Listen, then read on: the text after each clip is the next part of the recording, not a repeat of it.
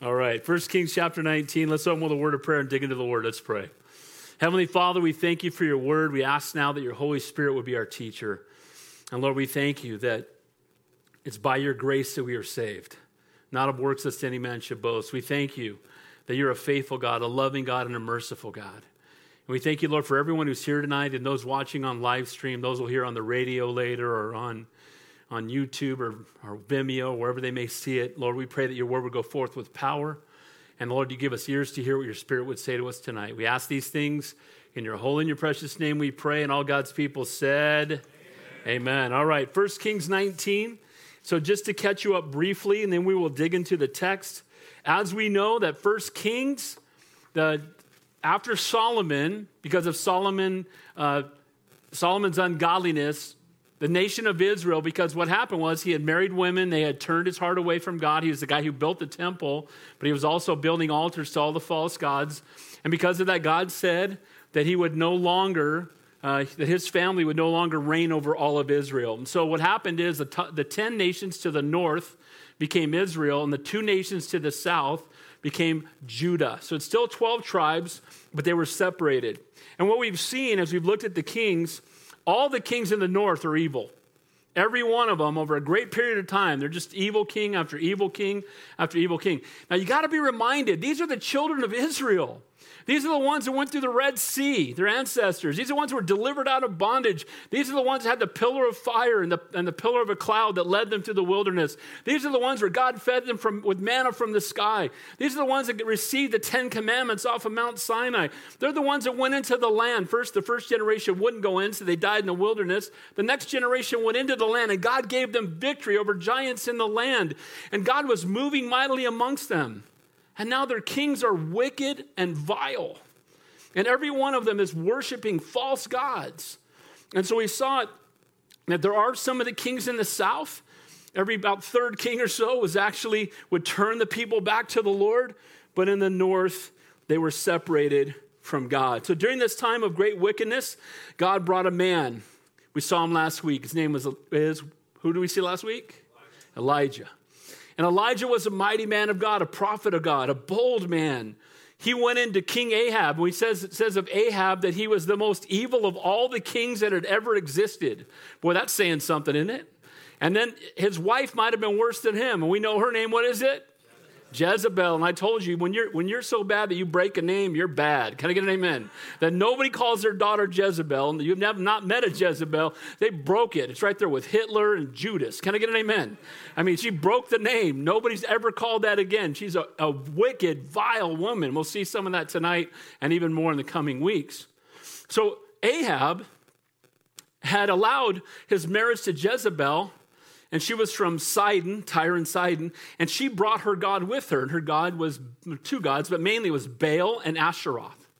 And she actually had 450 prophets that were on the temple payroll, if you will, or the royal payroll. And what they did is they started worshiping Baal. And then she went out and started having all the prophets of Yahweh put to death. So these are God's people killing God's prophets and worshiping a false god. It's a mess. And so Elijah goes into Ahab and challenges him. Love this boldness. I'm telling you all this because it's going to be different in tonight's text. But he goes in and he challenges Ahab and he said, you know what? Because of your ungodliness, it's not going to rain until I say so. And you have to understand in those days, they didn't have any irrigation. If it didn't rain, people starved. If it didn't rain, they didn't have any water to drink, and it would level the nation. And he said, it's not going to rain until I say so. Then God led, we know, Elijah out into the wilderness after he told him that, and God fed him with ravens. So God provided for him for over a year, having birds bring him food. That's called a miracle. Birds don't bring food, they take food. Can I get an amen? I went to high school in Orange County for my first year, and if you left your sandwich out, the seagulls were all over it, man. You couldn't do that. It was no good. So birds bringing him food, that's the miraculous. Then God drew him up to Sidon, to the area where the hometown of Jezebel. And there God had this divine appointment with the widow, if you guys remember this. And the widow was concerned that they were about to die. And he asked this woman for some water. And she, basically she could have said, are you kidding me? We're all dying of thirst. I'm running out of water. I don't have water for a stranger. But she decided to give him water. Then he asked for food, and she gave him what little food they had left. And she said, we're gathering sticks, and we're going to eat our last food, and then we're going to die. And because she was faithful and because she blessed Elijah, God blessed her. And remember that her oil and her flour never ran out. No matter how much she used, it would be full again when she reopened it. If that wasn't enough of a miraculous work, her son then died, and she thought, God's cursing me. You're God's prophet. God's cursing me because of my sinful life. And what did we see this? It's first time recorded in the scripture in the Old Testament, and he lays on the young boy and he raises from the dead. And then she says, now I believe that your God is God. It took a lot to get her attention because I guess the flour and the oil wasn't getting it. So he had to raise somebody from the dead. So she believed after that. Now Elijah, after that, was called by God to go back and confront Ahab again. Keep in mind, for 3.5 years, they've been looking for Elijah. Do you remember Elijah runs into Obadiah on the road, and Obadiah, he's like, go and tell him I'm coming. Obadiah's like, dude, I want no part of you. Even though he was a prophet of God, being used by God, Obadiah, he was afraid of being associated with Elijah because he was afraid that if Elijah didn't show up, he'd be put to death instead. And so what happened? Elijah, by the way, was hiding 100 priests in caves. You guys remember that? And he was feeding them from the royal food. He was taking it to them in the sly and keeping them alive. So he was being a man of faith, but his faith only went so far. He didn't want to be aligned with Elijah. So Elijah finally comes into Ahab and he challenges him. We're going to find out whose God is God. You gather up all your prophets of Baal and we'll go out and we'll do a test. And in the test that he put out was, you build an altar and you cry out to your God and see if he will bring fire. And then I will call out to Yahweh and see if he brings fire, and whoever's God is God will reveal himself. And they said, this is a great idea. By the way, Baal is the god of not only fertility, but he's the god of storms and lightning. So you would think this is ideal for them because he's the god of lightning. And if you're trying to light wood on fire from the sky, I'm thinking lightning's good. Amen? So they gathered together and we saw what happened. The 450 prophets of Baal, they cried out to their God for hour after hour. They even got the noonday. He gave them the better time and the better altar. You guys can have the better one. I'm not let you go first. And they went on for hours. And then they started dancing before their God, trying to get his attention. Then they started cutting themselves. Oh, we wound ourselves for you. And we'll remember that Elijah started getting a little cocky with them. Can I get an amen? No, sure. Oh, wait, maybe your God is sleeping. Maybe you need to yell a little louder. Maybe he's away on business. And then he says, maybe he's in the bathroom. Okay? You can mock a God that doesn't exist. Can I get an amen to that? You're mocking the air. He doesn't exist. So they are just beside themselves. Finally, to make sure they understood that nothing happened underhanded, he took and covered the altar in water. Numerous times, 240 gallons worth when you equate it in the original language.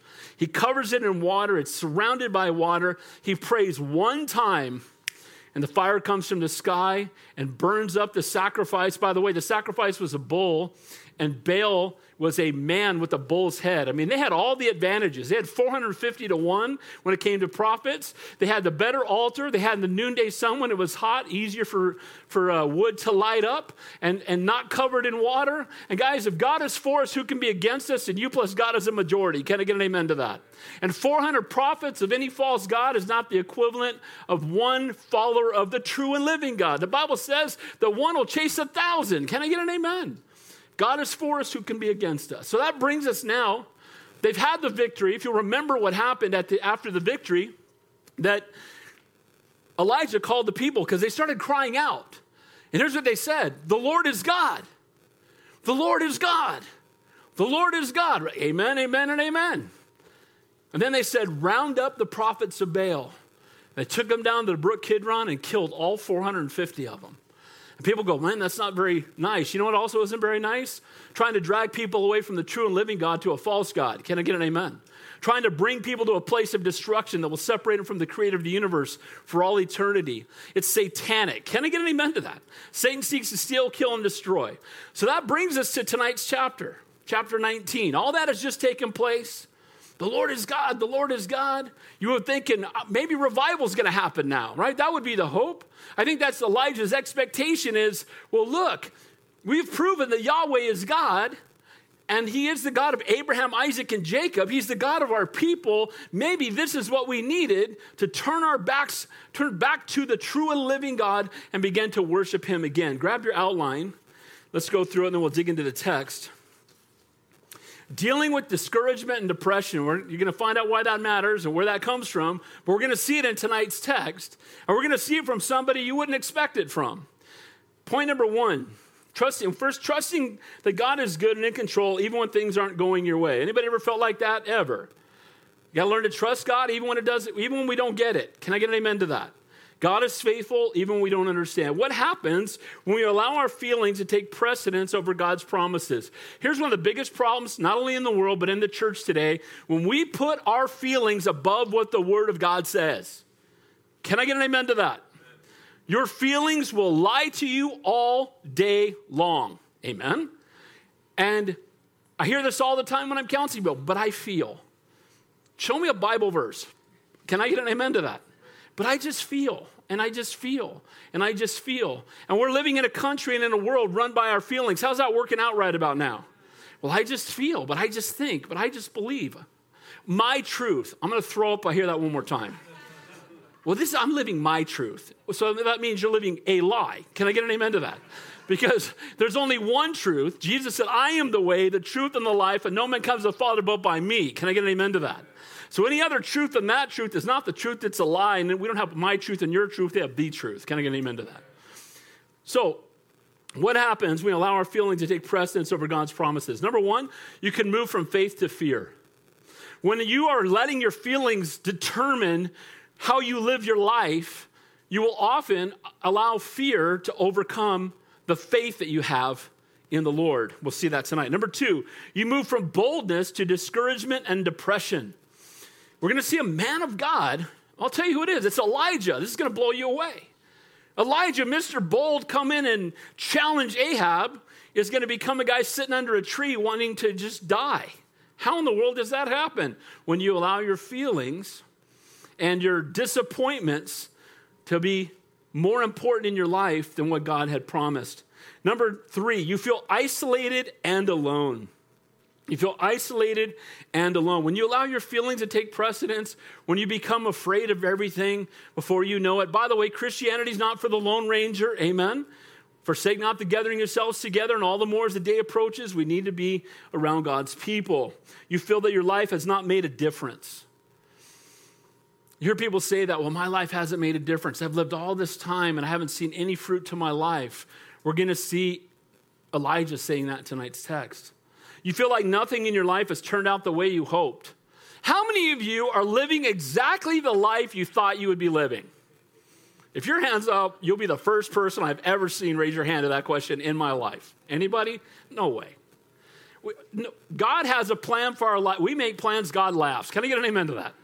God knows what he's doing. Our lives do not go the way that we would expect them to.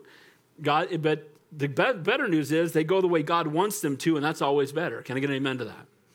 Then number 4, he's going to give 3 reminders from the Lord to lift us out of discouragement and depression. So if these are things that you struggle with, we're going to see in tonight's text as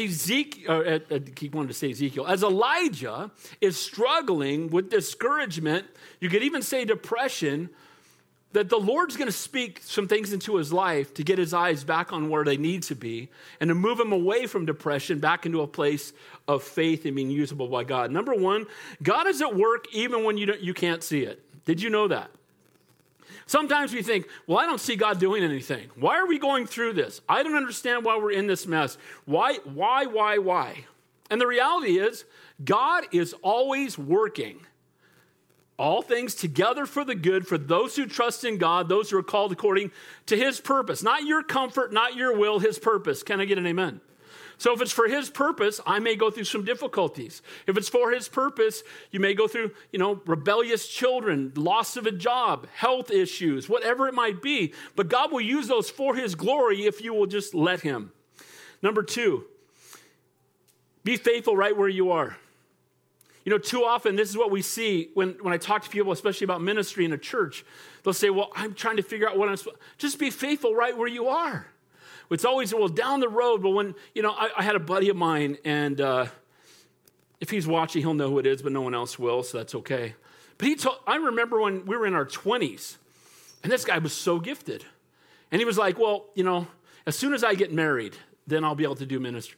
And then it was, well, as soon as we have our children, as soon as we have our children in school, and then and now his kids are in college, and he's still, well, as soon as our grandkids. And the sad part is 30 years of life go by, and you don't use your gifting because you're waiting for something else to come along. Be faithful right where you are. Can I get an amen to that?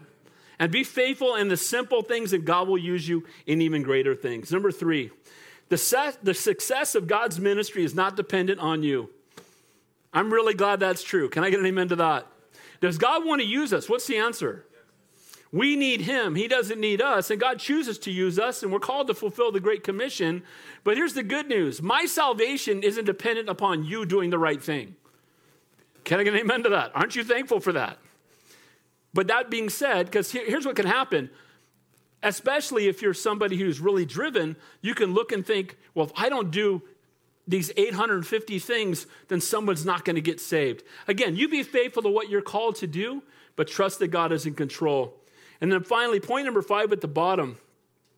All you're going through is part of God's work of molding you into his image and preparing you for what is next. And we're going to see that there's no room in ministry for the lazy. Can I get an amen to that?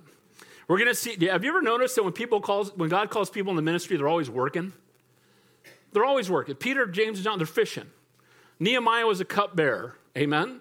I mean, you look at each person, they're working.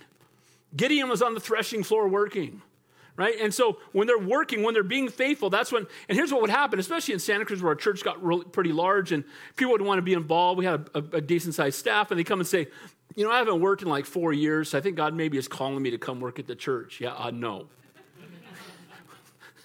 No. Can I get an amen to that? Every time we hired somebody, they would be leaving a higher paying job and are called to be there and are willing to do it for free if necessary. Guys, this is not a vocation that we aspire to. It's a calling that we obey. Can I get an amen to that?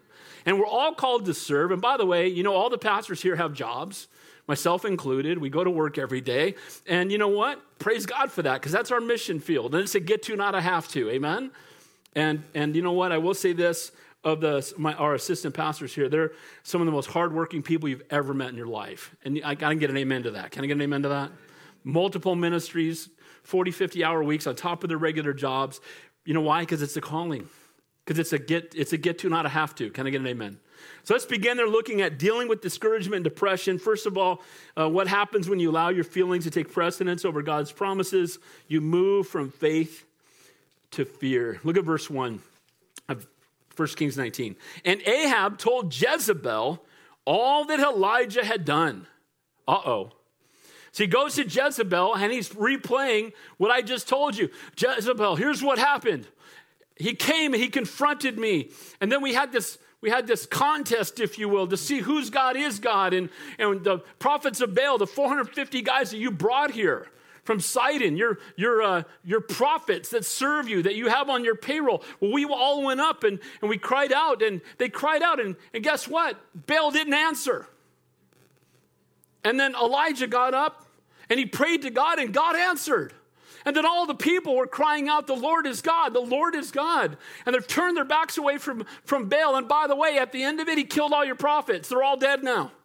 Those 450 prophets you had, they're all dead. Now, Jezebel has two choices here. It's an opportunity to recognize that Jesus hasn't come yet, that Yahweh is God, amen, or to remain steadfast in how she feels and what she believes. Now, knowing her name, what do you think she's going to do? She is going to get angry, and she's going to seek vengeance. So he recounts everything that happened, the altar being built. You can just almost, as he's telling her, when I read the Bible and I study it, so you guys get it for an hour, I get it for 25, a chapter that I'm going through. I just imagine Jezebel sitting on her throne and Ahab's telling her what happened, and I can see the veins popping out of her neck. Can I get an amen? So her face is getting red. The little vein up here is sticking out, and she's gritting her teeth, and the more that he tells her, the more angry that she gets. Again, that's Pastor Dave's interpretation, but I don't think that's far off. Can I get an amen? So she was the queen and the champion of Baal. She's the one that brought Baal to Israel. And Baal's been proven to be a fraud. And the prophets that she brought are all dead. And now that's taken away some of her power and some of her position. No doubt she's wondering, well, if all the people turn back to the true and living God, they might get rid of us. And so how is she going to respond? She has a chance to repent. But I can only imagine the shock as she heard all of it. I can imagine the shock and frustration and anger growing in Jezebel's heart and countenance. It says in 1 Kings, now when all the people saw it, they fell on their faces and they said, the Lord, he is God, the Lord, he is God. And again, I can almost imagine as she heard that part of it especially, that she got angry. Do you know that people that don't know God get upset when people say the Lord is God? Can I get an amen to that? Don't they want to silence you from what you believe? When people live according to their feelings and they reject the true and living God, they want you to keep quiet about their lifestyle and they want you to approve theirs. Can I get an amen to that? And if you make a stand for Jesus Christ, if you dare just have a Christian t-shirt on, if you invite somebody to church, if you just talk about the Lord, if they know you have a relationship with the Lord, they'll often attack you, call you a bigot. Can I get an amen? You're a bigot, you're narrow-minded, you're a homophobe, you're a transphobe, you're a phobe. Amen. And I always say I'm a cinephobe. Just covers all of it. Can I get an amen? But here's the reality. The reality is that when you make a stand for God, it's not always popular. And especially imagine, what would that be like to have leadership that wanted nothing to do with God? Oh, I guess we're living in that too. Can I get an amen? But here's what's happening. She's the queen. She still has a position of power and authority, but she knows it's being threatened, and she's not going to repent. Elijah had the people kill all the prophets. She's in a position where she knows her authority could be challenged. It says also he executed all the prophets with the sword. Most people believe that he literally killed them all himself. That they gathered them up, they brought them down, and he was running a sword one at a time. That's a bloody mess. Amen? But again, how does God feel about people who are trying to take his children away? How would you feel if someone wanted to come grab one of your kids and drag one of your kids off into destruction? And we're imperfect moms and dads and grandma and grandpas. How do you think the true and living God feels about it? Well, the prophets of Baal found out. Can I get an amen?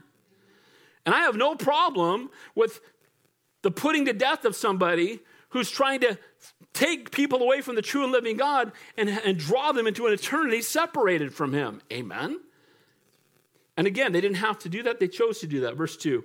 Then Jezebel sent a messenger to Elijah saying, so let the gods do to me. What God are you talking about? Your God's dead. We just proved it. Can I get an amen? But look what she says. So let the gods do to me, and more also, if I do not make your life as the life of one of them by tomorrow about this time. Here's what she says. Elijah, you got 24 hours, you're going to be dead. I'm going to hunt you down, and I'm going to kill you. You're dead man walking. Dead man walking. Now, I read that verse, and my expectation, because of what I know about Elijah, is that he would stomp down there and look her in the eye and confront her. Isn't that what you would expect based on what you've been seeing so far from Elijah? Is that what happens? I'm amazed. I remember the first time I taught this, when I read this chapter, I was shaking where's the real Elijah? Who's this guy? Where did he come from? What happened to the guy that mocked the 450 prophets of Baal? What happened to the guy that stood for the true and living God? Where did that guy go? What in the world happened? Well, guys, take heed lest ye fall. She vows to kill him. Often the response of those with hardened hearts when their sin is brought out into the light. If you want to get someone aggravated, bring a halogen light into a bar. Amen? My first sales job many years ago was in restaurants. I sold restaurant equipment when I was like 21 years old. And a lot of them would have bars attached to them. And there'd be people in the bar at 7 a.m. And it's always dark in the bar. Never a well-lit bar. It's in the bar and they're drinking alcohol. And sometimes I would go in there and flip on a light. Boy, you think someone shot them. Can you get an amen? And so here's the reality that they're shining a halogen light on the falsity of Baal. Baal is not a god. Baal is something you created. Baal is an idol. No other, what are the first two commandments? No other gods before me and no graven image. And these are the people of the 10 commandments, and they're breaking both of them. And now Jezebel knows that she's being called out. Again, when you call sin today, people will say that you're narrow-minded. They will tell you to go live your own life, but at the same time, they want us to agree with theirs. So Elijah probably thought that the miracle at Mount Carmel would have been the event that would bring about the conversion of both Ahab and Jezebel. I bet he was hoping for it. And certainly, all of the people of Israel would return to the true and living God, and they would take down all the idols and set them on fire and get back with God again, because God had done the supernatural. This was an absolute miracle. You could not deny it. You could not refute it. All the people saw it, and they cried out, "The Lord is God, the Lord is God." But that didn't happen. And so here's where the discouragement comes in the life of Elijah. Because when God did such a mighty work, he expected revival to follow. When God did this miracle, he thought it was going to transform Israel back to serving the true and living God. And no doubt Elijah had prayed for it. Elijah, this was heavy on his heart. This is what he desired above all else. No doubt he thought about it when he was being fed by ravens for a year. No doubt he thought about it when he was up inside. And now he comes down after 3.5 years of God's provision, and God does this miraculous work. And no doubt this is going to be it. It's going to turn everything around. And instead, his life is being threatened by the very queen he was hoping would repent. And isn't it sad when you see God doing mighty work and people still don't repent? I've seen people healed of cancer. I've seen God do supernatural, miraculous things. I've told you this story. I had a buddy of mine. We played golf together. We worked together. And he would never talk to me about the Lord. We had known each other for years. I helped him get a job with the company I work for now. And we were very good friends, but he did not know the Lord. And his dad came down with cancer. And I walked by his cubicle one day, and he was weeping. And I said, "What's going on, bro?" And he said, "I just found out my dad, who lives in England, has got cancer, and they're only giving him a short amount of time to live." And I said, "Well, can I pray for him?" First time I've ever seen a crack. Okay. It's amazing how there's no dying atheist or drowning atheist. Can I get an amen? So he says, okay. So I started praying for his dad, and I told him, I said, "Look, the only thing I'm going to ask you, if God in his mercy and his infinite wisdom should choose to heal your dad, then you give God all the glory. No, if he heals my dad, I'll believe." Well, God healed his dad, and he still didn't believe. And it's just tragic, isn't it? And this is exactly how Elijah feels. Instead of repentance, there's anger and bitterness and a desire to silence the messenger. See, if you will not believe the message, you want to silence the messenger. That's the reason why we will never stop having church. I don't care whatever happens ever. Can I get an amen to that? Because the world wants us to just be quiet and go sit in a corner somewhere, and we can have strip clubs open and everything else open, but churches are non-essential. Well, let me tell you something. Jesus is essential whether they outlaw it or not. Can I get an amen to that? And so here's the exhortation. They want to silence it. They want to keep the thing that brings conviction quiet. If I do not make your life, Jezebel isn't happy with Elijah.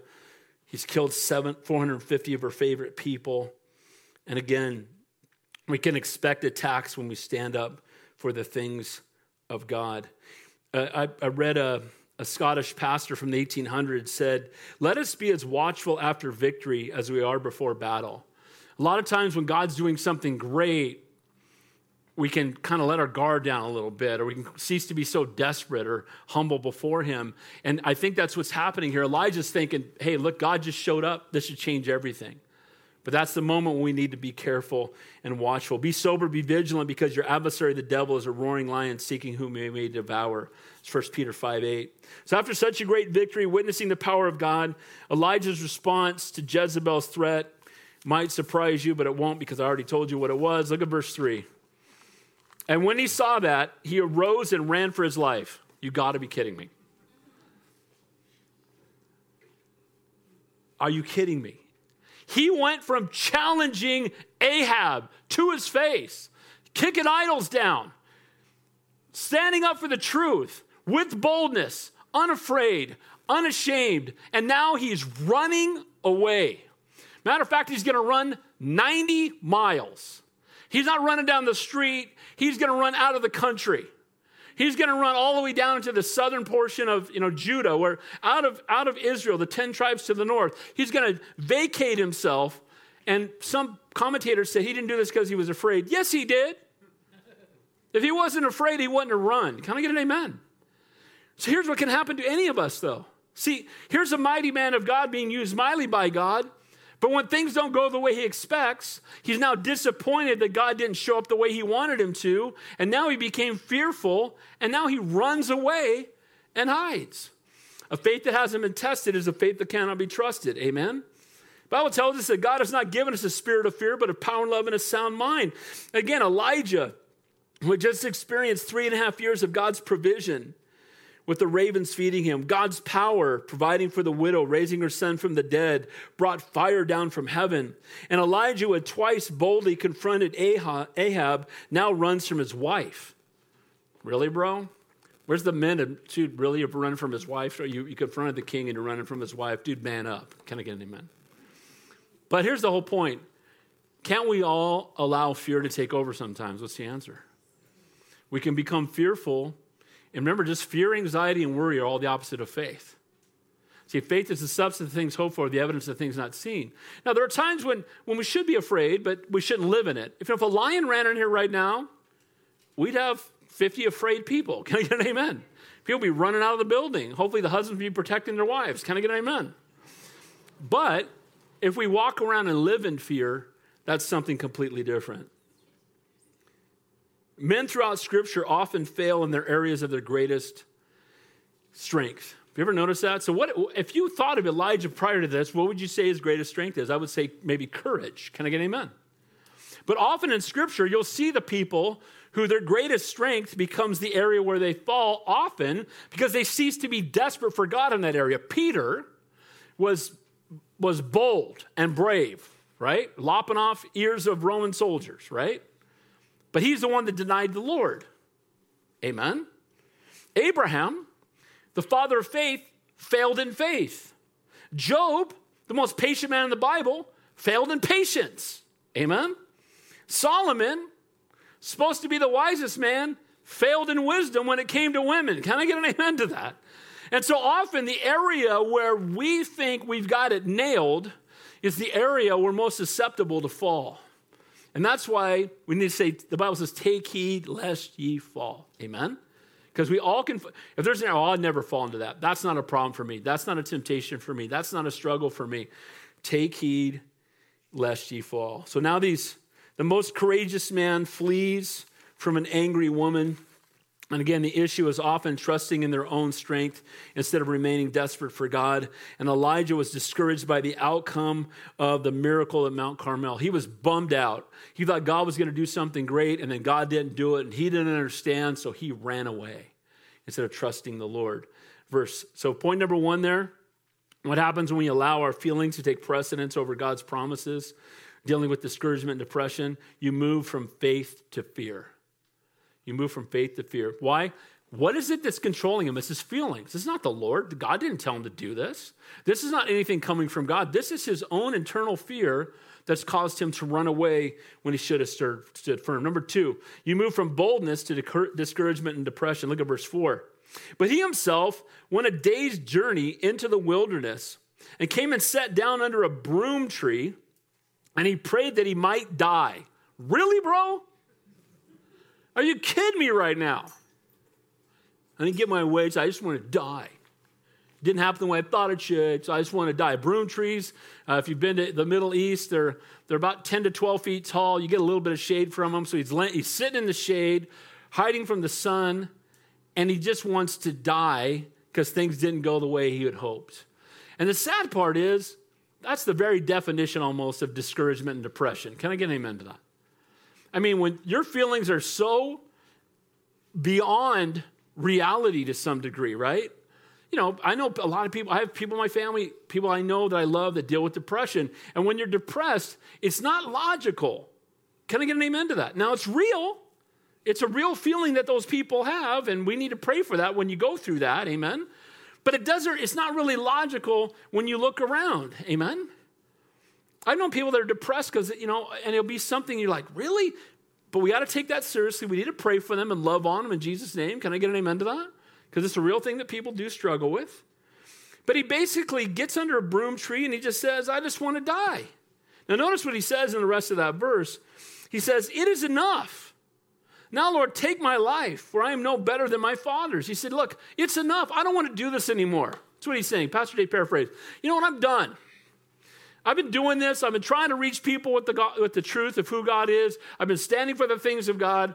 I'm the only, in his mind, I'm the only prophet of God left on the planet, and I'm just done. If they don't respond to fire coming down from the sky and burning up an altar, if they won't respond after 3.5 years of no rain, and I say, let it rain, and it rains, if they won't respond to that, they're not going to respond to anything. I just give up. And as believers, we need to never give up. Can I get an amen? Because God is in control, God is faithful, and God is doing a work.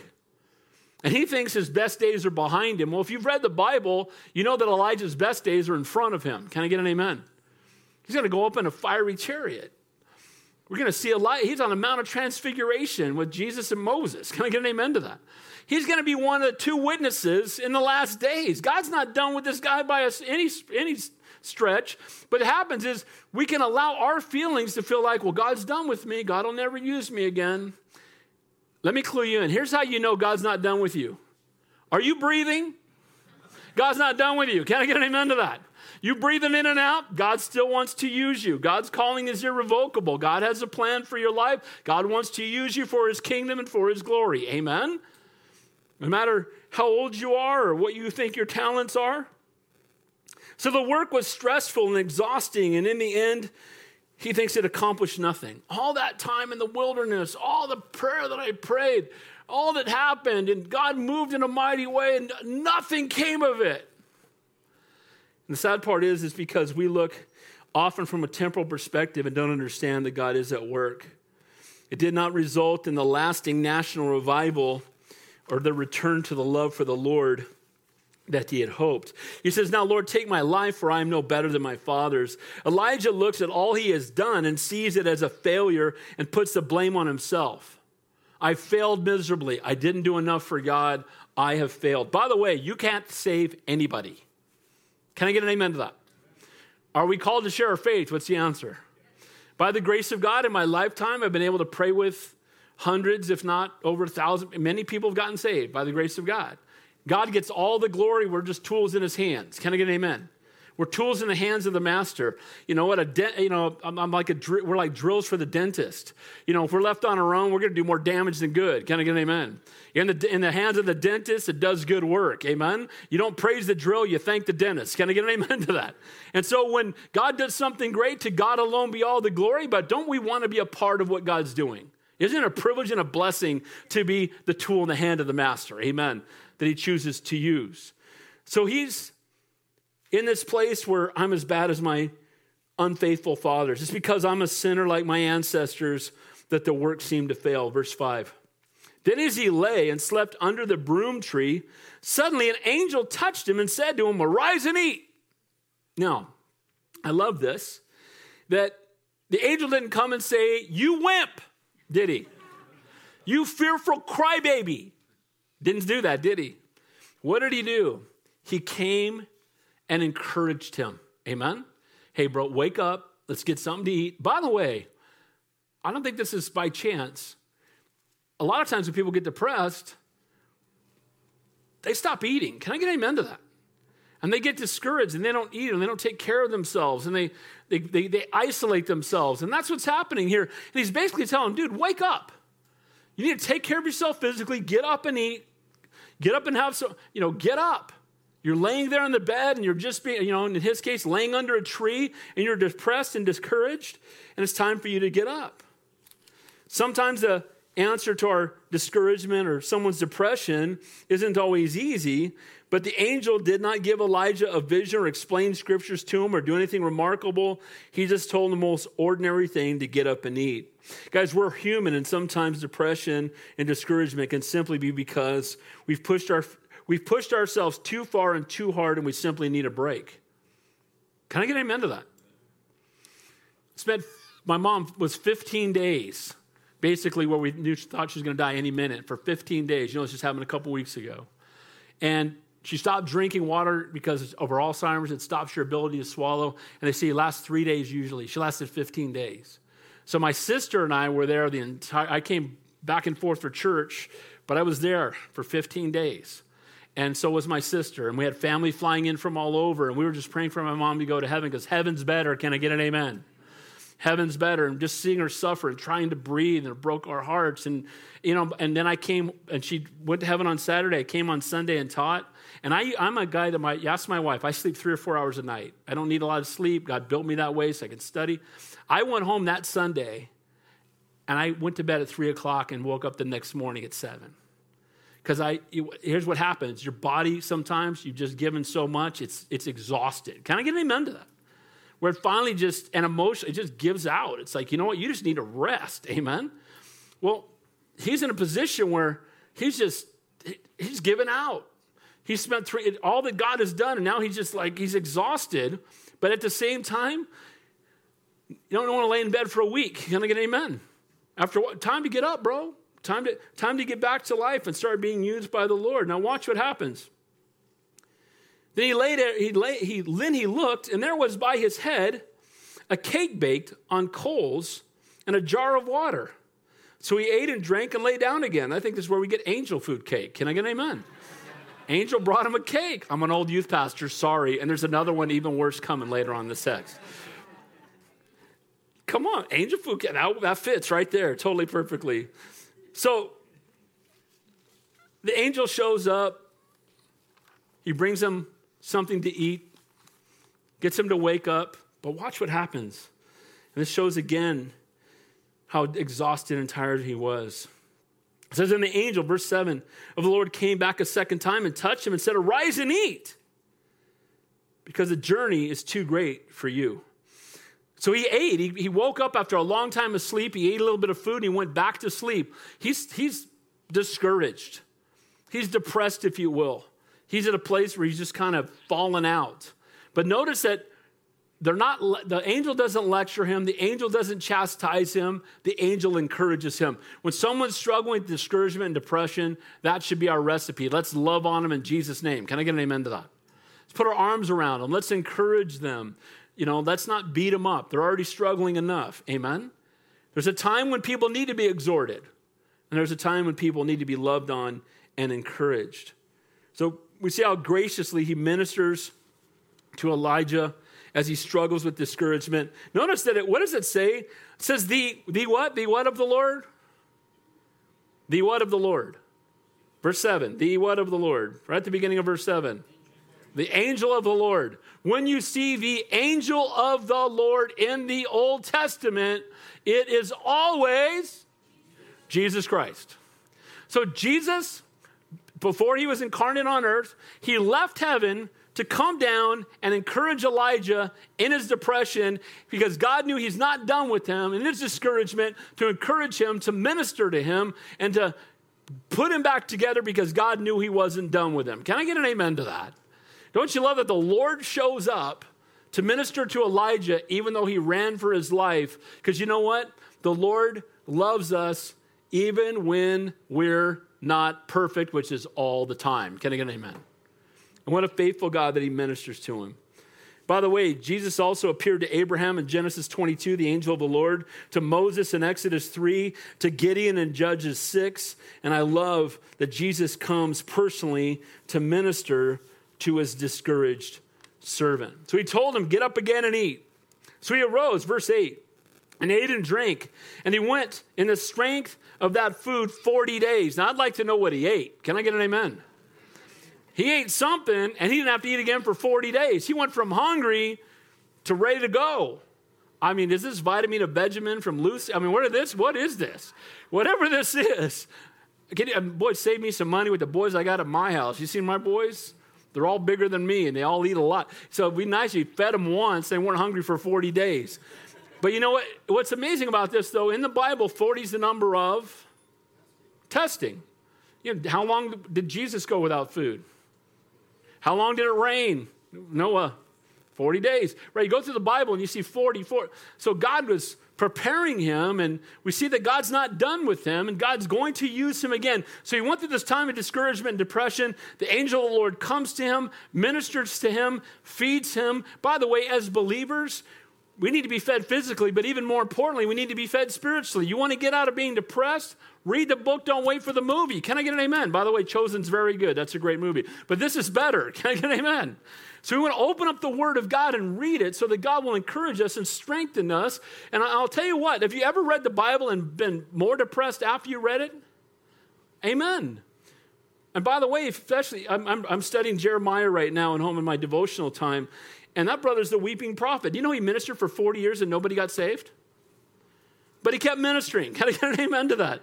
Because we recognize that it's up to God to bring the increase. So he arose, he ate and drank, he went on strength of that 40 days and 40 nights as far as Horeb, the mountain of God. Let me tell you how far away that is. So he ran between 80 and 90 miles the first time. Now he runs 180 more miles.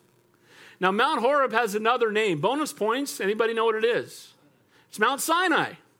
It's where the law was given.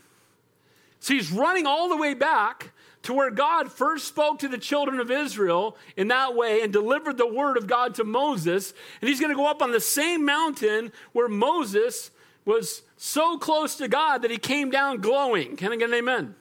And so he's running back to a place where he knew that Moses had been close to God, and he ran 180 miles to get there. And so in depression and in discouragement, the way out is to run to the Lord, not from him. Can I get an amen? To run to the place and open up the Word of God and spend time in prayer and be in fellowship. You know, when you're depressed, the enemy wants you out of fellowship. He wants you to stop coming to church. He wants you to go home and turn all the lights off and watch Netflix and just be depressed. Amen? But that's the opposite of what the Lord wants us to do.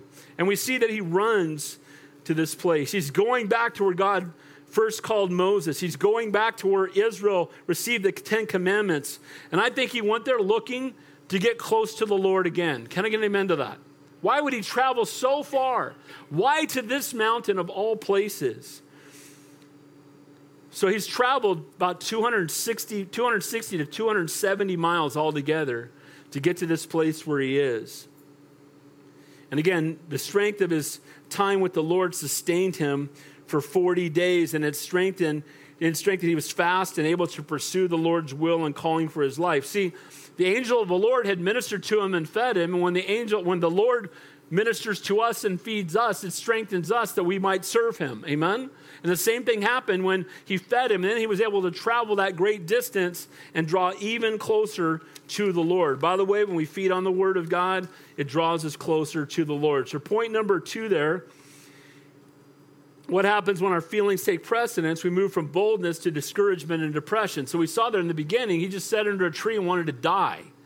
What had happened? It was he allowed his feelings and the feeling of failure and thinking he hadn't done what God had wanted him to do to cause him to come to a place where he wanted to take his own life. Number 3, you feel isolated and alone.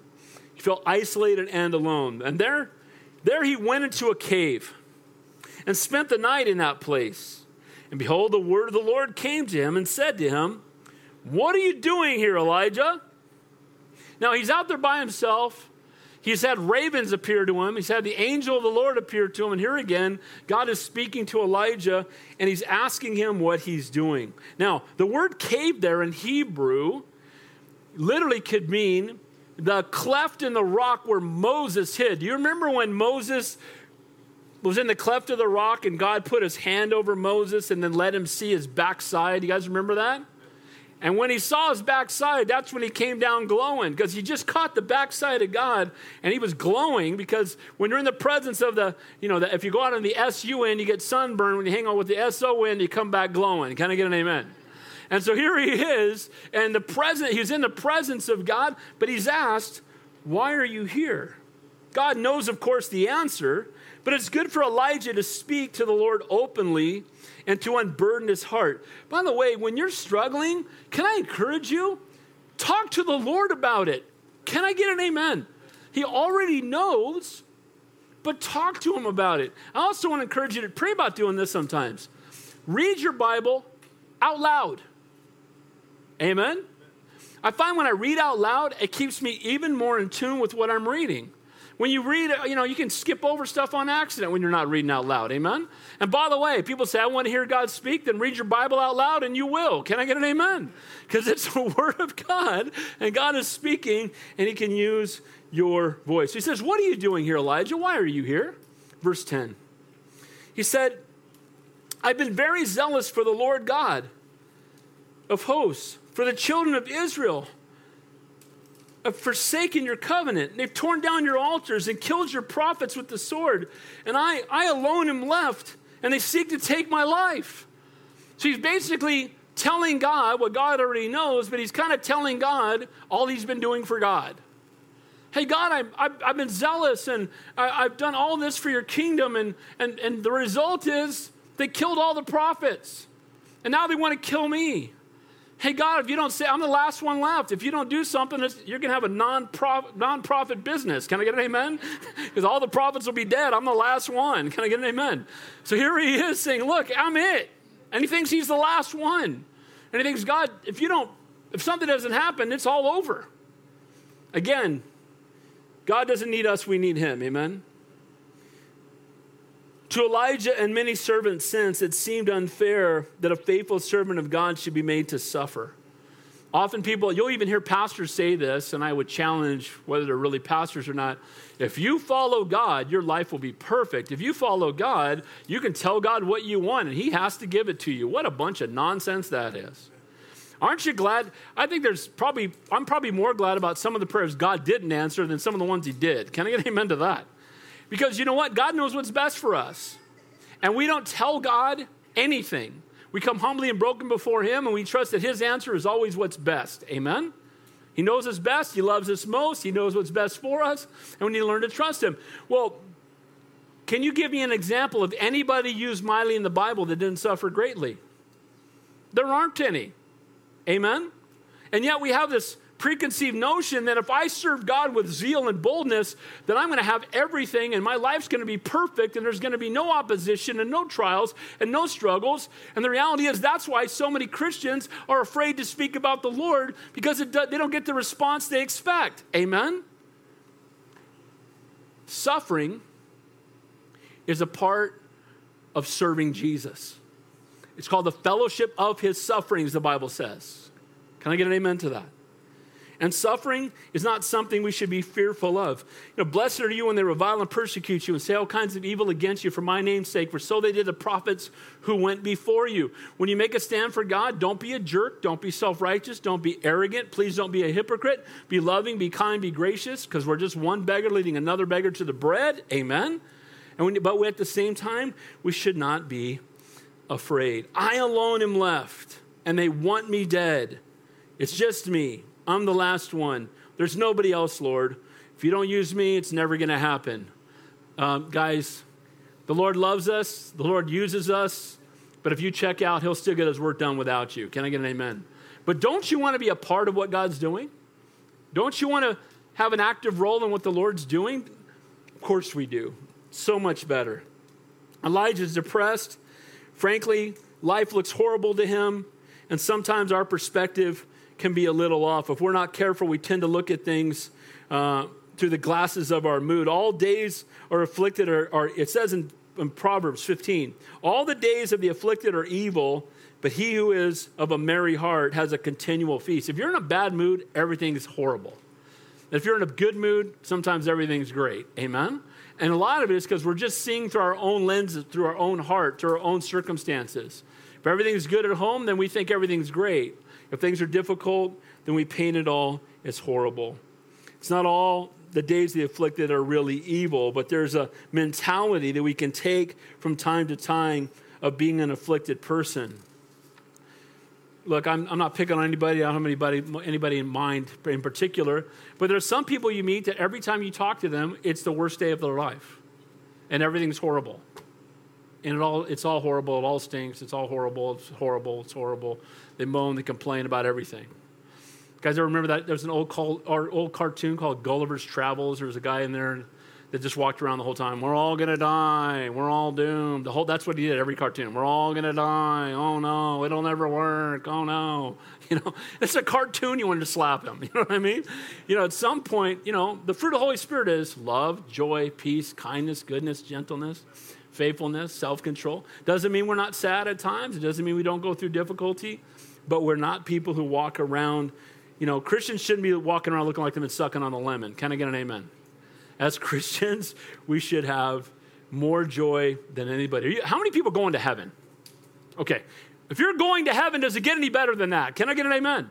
It's better than winning the lottery. It's better than getting every promise of everything you've ever wanted. Guys, heaven is better than you think. You're going to close your eyes on earth and open them up in glory. Your name's written in the Lamb's book of life. He'll never leave you nor forsake you. His Holy Spirit has come to live inside of you. Guys, what a blessing. Amen? And the next time you get bummed out, just remember that. Because it doesn't get any better than the fact that the King of Kings and the Lord of Lords is our Savior. Amen? His response here, when he says, what are you doing? He's basically doing nothing. And then his response is, I've been zealous. Israel's forsaken me. They've torn down your altars. They've killed your prophets. I'm the last one left. Where are you, God? Can't you see that? Like, God, how come you haven't showed up? Does he know that God can do greater? What's the answer? Does he know that God can do anything? So when God doesn't do what he would hope he does, he wants to blame God. Guys, we should never blame God. The question never should be why, God, but what? What do you want to teach me, Lord? And how do you want to use this for your glory? Most of you know I spent 9 months in the hospital in 2009 from a botched surgery, punctured my bowel and pancreas, put me in a coma for a long time, over 60 surgeries in the hospital. And people would ask me, and it's only by the grace of God, did you ever ask God why? And I said, the question is never why. Were you ever mad at God? Why would I be mad at God? Can I get an amen to that? That just doesn't equate to me.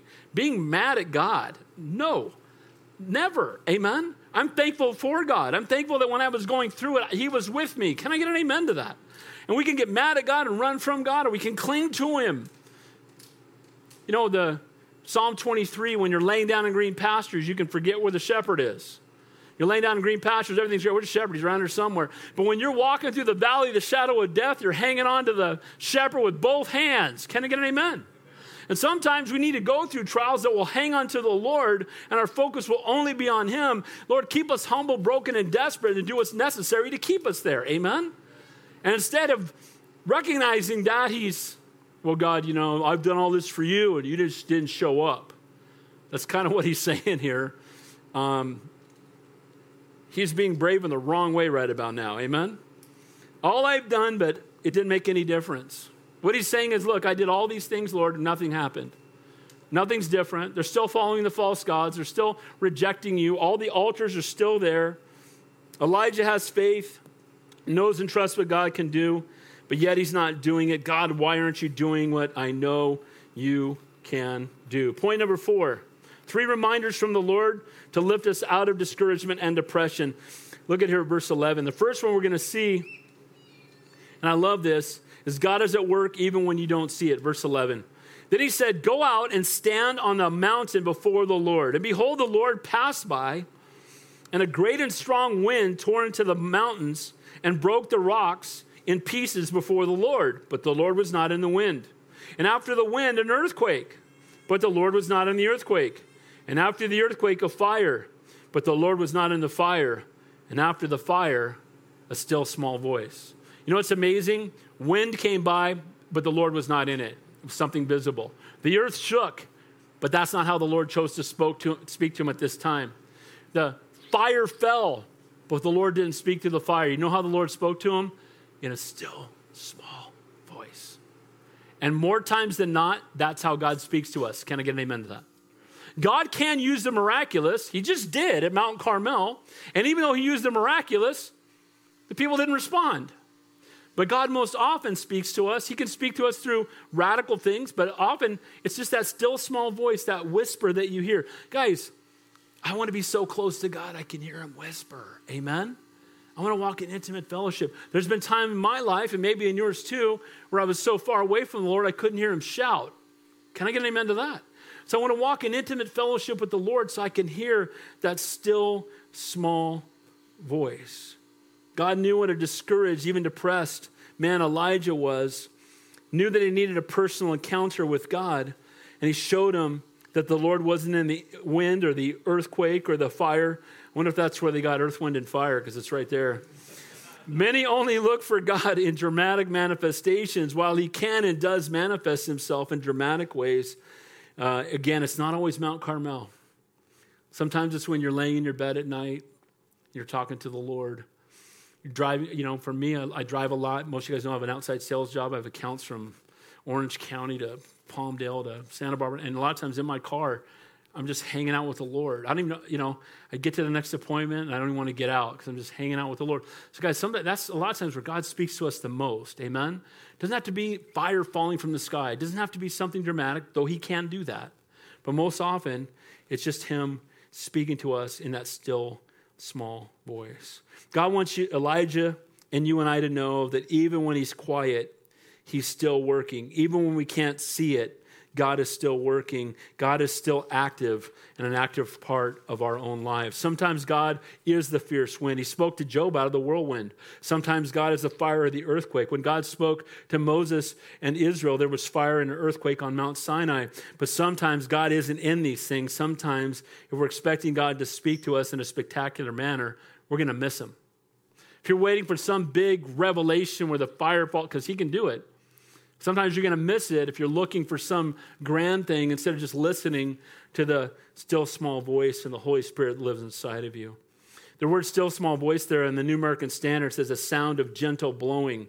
In NIV, it's a gentle whisper. In the New Revised Version, it's a sound of sheer silence.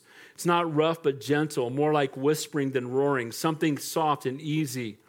The voice of those that praise God in silence. Since ancient times, man has had a problem with too much noise, and the ancient prophets realized if they were to hear from God, they needed to be quiet. When's the last time you were quiet with the Lord? Turn off the radio, turn off the TV, turn off everything. Get in your prayer closet if you need to. Just don't be completely undistracted by the world, and just spend time in his presence. When's the last time you did that? Guys, we need to do that more often. Can I get an amen? To just be still and know that he's God. I don't usually read illustrations, but I like this one. Before refrigerators, people used ice houses to preserve their food. Ice houses had thick walls, no windows, and tightly fitted doors. In the winter, when streams and lakes were frozen, they would cut large blocks of ice out and haul them into the ice house and cover it with sawdust. Often the ice would last all the way until the next summer. One man lost a valuable watch while walking in that ice house. He searched diligently for it, carefully raking through the sawdust. He couldn't find it. His fellow workers also looked, but their efforts too proved futile. A small boy heard about the fruitless search, slipped into the ice house during the noon hour, and soon came out with the watch. Amazed, the men said, "How did you find it?" He said, "I closed the door, I lay down in the sawdust, and I kept very still and quiet so I could hear the watch ticking." Sometimes we need to just stop and just get before the Lord and be quiet. Amen? Again, often the question isn't if God's speaking to us, it's are we listening? Amen? Point number 2 there, be faithful right where you are. Look at verse 13. So it was when Elijah heard it that he wrapped his face in his mantle and went out and stood at the entrance of the cave. And suddenly a voice came to him and said, "What are you doing here, Elijah?" Didn't he just get this question once before? God sometimes gives us another chance to answer. Is he going to get it right this time? So it was, Elijah heard it. And he said, I have been very zealous for the Lord God of hosts, because the children of Israel have forsaken your covenant and torn down your altars and killed your prophets with the sword, and I alone am left, and they seek to take my... Has he learned anything? He's telling God the same thing. That's why we don't pray with vain repetition. Can I get an amen? We can tell God once, he gets it. He's smart, we're not. Can I get an amen? But he tells him the same thing again. Then the Lord said to him, go return on your way to the wilderness of Damascus, and when you arrive, anoint Hazael as king over Syria. Also, you shall now anoint Jehu, the son of Nimshi, as king over Israel. And Elisha, first mention of him in the Bible, the son of Shaphat, as Abel Mahalah, you shall anoint as prophet in your place. It shall be that whoever escapes the sword of Hazael, Jehu shall kill. Whoever escapes the sword of Jehu, Elisha will kill. Here's what he's doing. He's putting him back to work as a prophet. He's saying, look, you're under a tree, you want to die.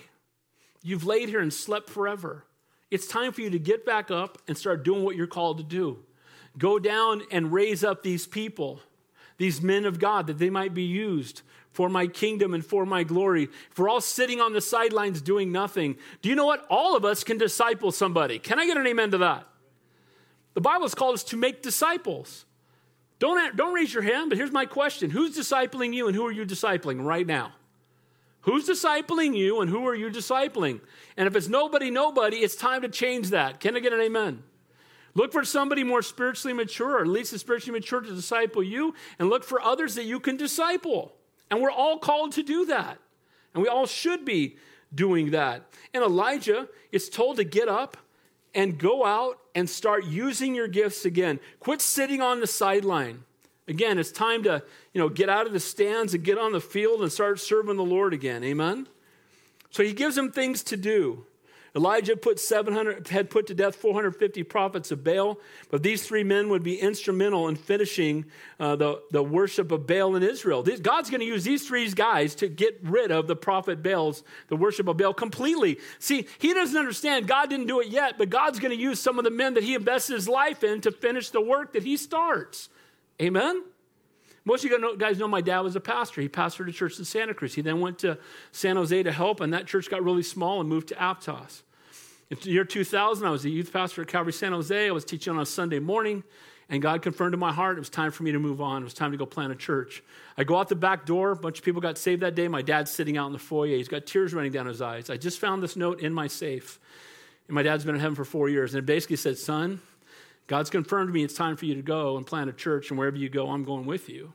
And when I told him I was going to Santa Cruz, he said, son, God's bringing you back to finish the work that the Father started. God is good, amen? My dad was my assistant pastor for 10 years. How amazing is that? The most gifted Bible teacher I've ever heard in my life was my assistant serving me and asking me if he could go to lunch. That's pretty funny.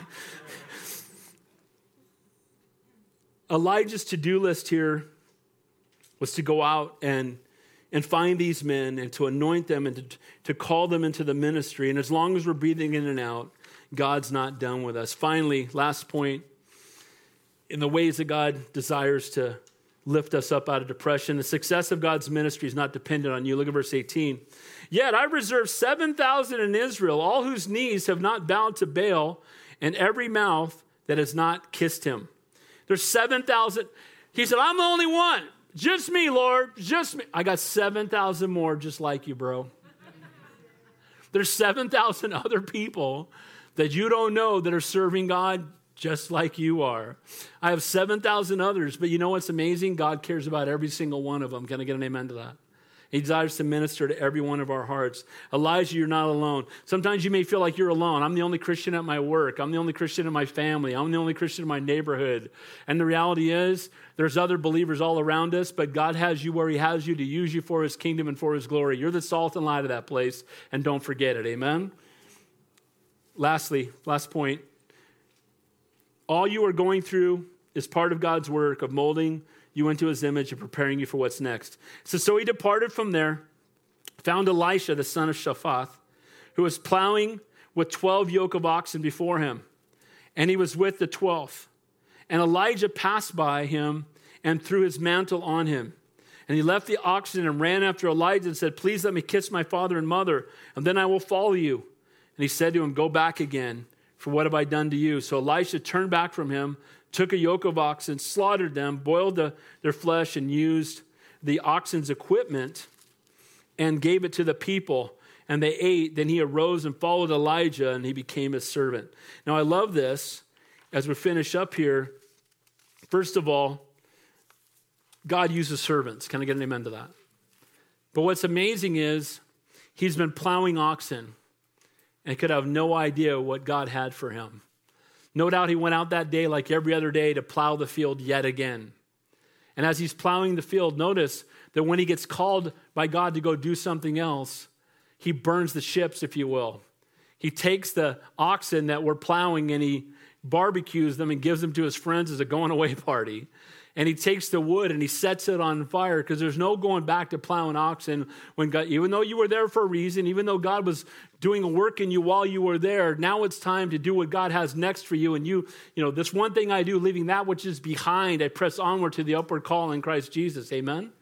But notice that what God did for Elijah, as we close, Elijah got a man to disciple, and he also got someone who's going to be his closest friend on the planet. And in the midst of his depression, God blessed him with somebody who he could minister to, but someone also who could be a ministry to him. That's our God. Can I get an amen? When you're going through difficulty, look for others that can come alongside you and encourage you.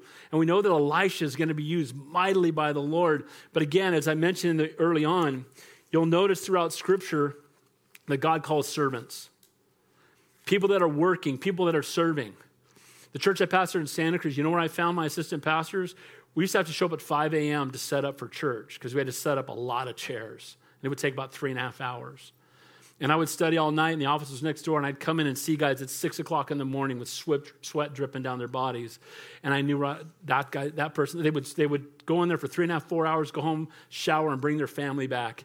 Look, if we want to be great in God's kingdom, learn to be servant of all. And God uses people who are servants. God uses those people who have a heart to lay down their life for the Lord. God called Moses when he was herding sheep. He called Gideon when he was threshing wheat. He called Peter, James, and John when they were fishing. He called Nehemiah when he was a cupbearer. There is no room for the lazy in ministry. Amen.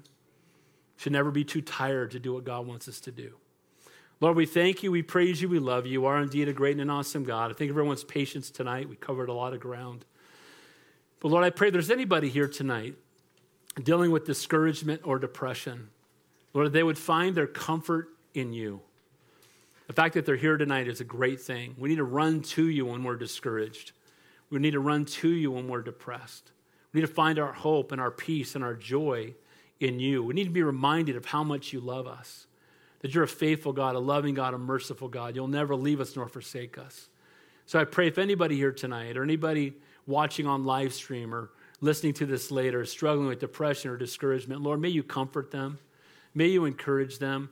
Lord, bring people to mind that we can reach out to that maybe have isolated themselves and need to be loved on and ministered to. Lord, if you want to hug somebody, use our arms.